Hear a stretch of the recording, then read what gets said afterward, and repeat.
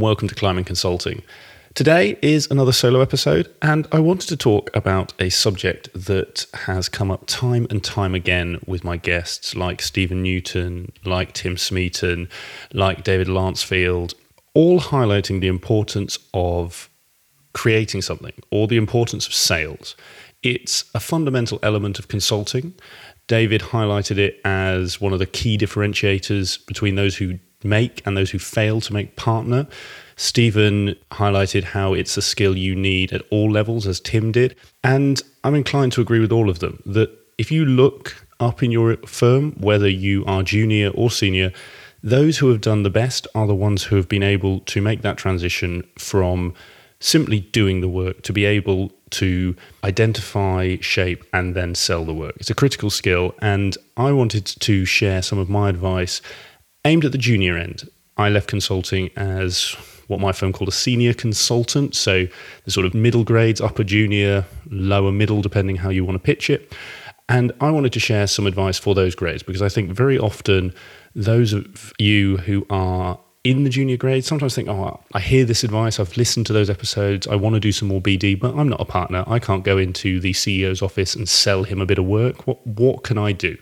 So I wanted to cover exactly that. I wanted to talk about 4 areas that you can do to help your firm with business development, with sales, and help yourself firstly give back to the firm, help it grow, which will only help you in your career, and help you be seen as someone who is good or has an aptitude for this. And trust me, it's a skill that those who are more senior than you will notice, and it will help accelerate your career. So the first one, and the first 2 are project related. So if you're sitting on a project or working on a project right now, these are 2 things you can implement straight away. The first is simply be the partner's eyes and ears. So very often a partner who is working on multiple projects might spend a day a week on your particular client. Might be more, might be less. And they have a finite amount of time, and they can only meet with so many people. They can only spend so long on the floor getting a sense of the politics of what projects are going well, what projects are going badly. By simply being their eyes and ears, you add huge value to them, and you show that you are interested in helping grow that account and your practice, and therefore your firm. So do that. Take note of what's going on the floor. Just absorb, like I said, which projects are going well. Where is the mood music going in terms of politics, if there is some on your client?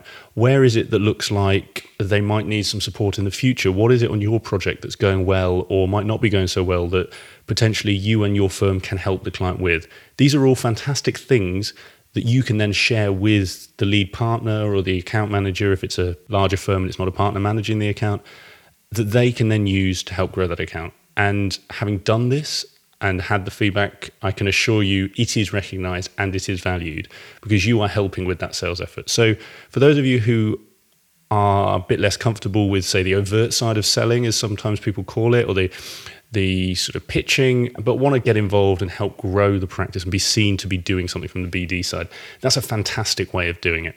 Now, building on that, and again, this is something that you in your place in a project have a very unique perspective of. Now, assuming you're doing a good job, and that's obviously the critical thing, make sure you're doing a good job as the first point.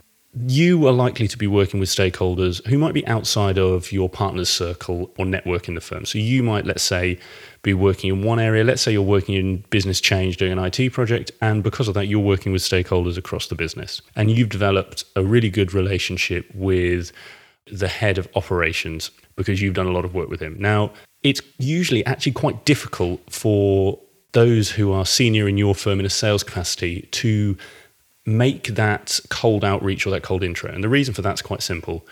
Clients are often wary of consultants because they want to sell them something. And more often than not, they're right to be wary because the consultant does want to sell them something. So a cold intro by a partner or senior person for no reason, with no value other than we should have a chat, is usually seen quite negatively by a client. So it's quite hard for your account director, let's say, to make that intro themselves. Now, this is where you can add value and really show the focus and thought you're putting into business development and sales. So let's say you've got a great relationship with the head of operations and he trusts you, he likes the work you've done and therefore your firm has done by extension.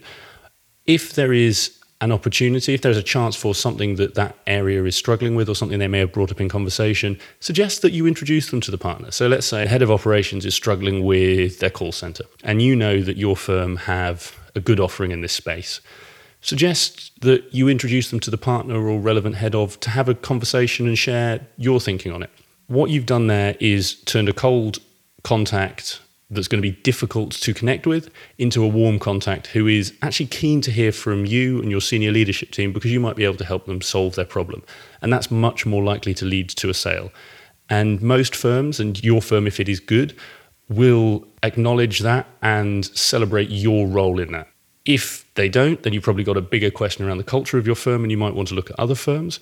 But I can say with confidence from firms I've worked in or firms I know of, they would 100% every time celebrate the junior person's role in bringing that person in. In fact, I know some firms that will pay a percentage of the end fee to whoever originates that business. So if you're an analyst and you were the person who originated or did whatever it was that led to that project kicking off, you would get a fee. So just to give you a bit of an example there about how some firms do it, but ultimately all firms should be giving you credit for that type of activity. So those are the on-project, if you like, approaches for how to effectively do BD at the junior level. So be the partner's eyes and ears and look, and where possible and where it does add value to the client, open new doors for the partner.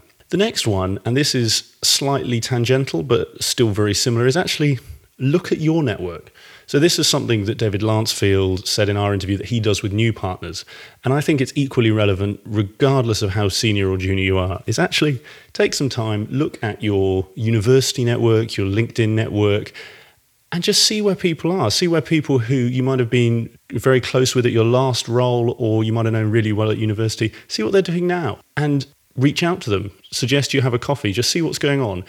It's not the case that every person will have some work or that they'll want to work with you. You know, some might not even want to talk to you, but you are likely to find 1 or 2 out of 10 or 20 who are working in your industry and either have a problem themselves if you're sort of a bit older and more senior, or are working for senior people who you can introduce someone in your firm to. So a common one at sort of graduate or second job level is an EA role. So very prestigious in industry to support an executive as their executive assistant. So provide sort of that analysis, that strategy, that sounding board.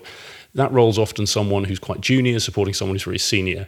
If you've got anyone who is filling a role like that in your network, maybe they're the sort of person who you can have a chat with and then potentially put their boss and one of your partners together. It's a fantastic way to open a door, could lead to some business. And again, it puts that person, that partner or senior leader in front of someone who they never would have been able to meet otherwise. And that is a massive tick and a massive win for them.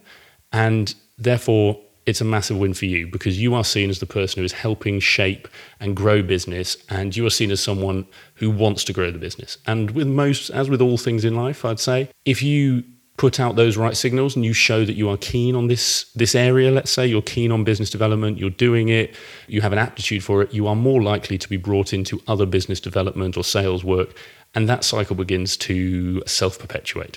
So those are the sales side, if you like. That's the outbound.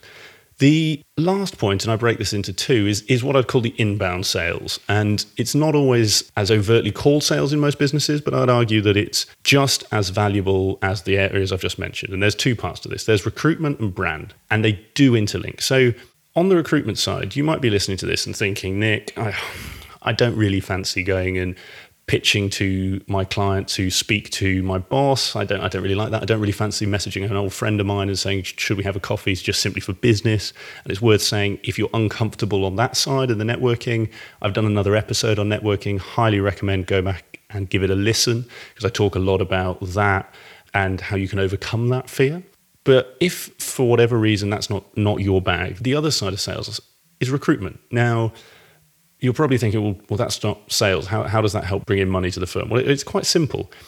A recruitment agent will charge, let's say, 20 to 30% of someone's salary. So if they're bringing in someone at 100 grand, they'll take 30K of that.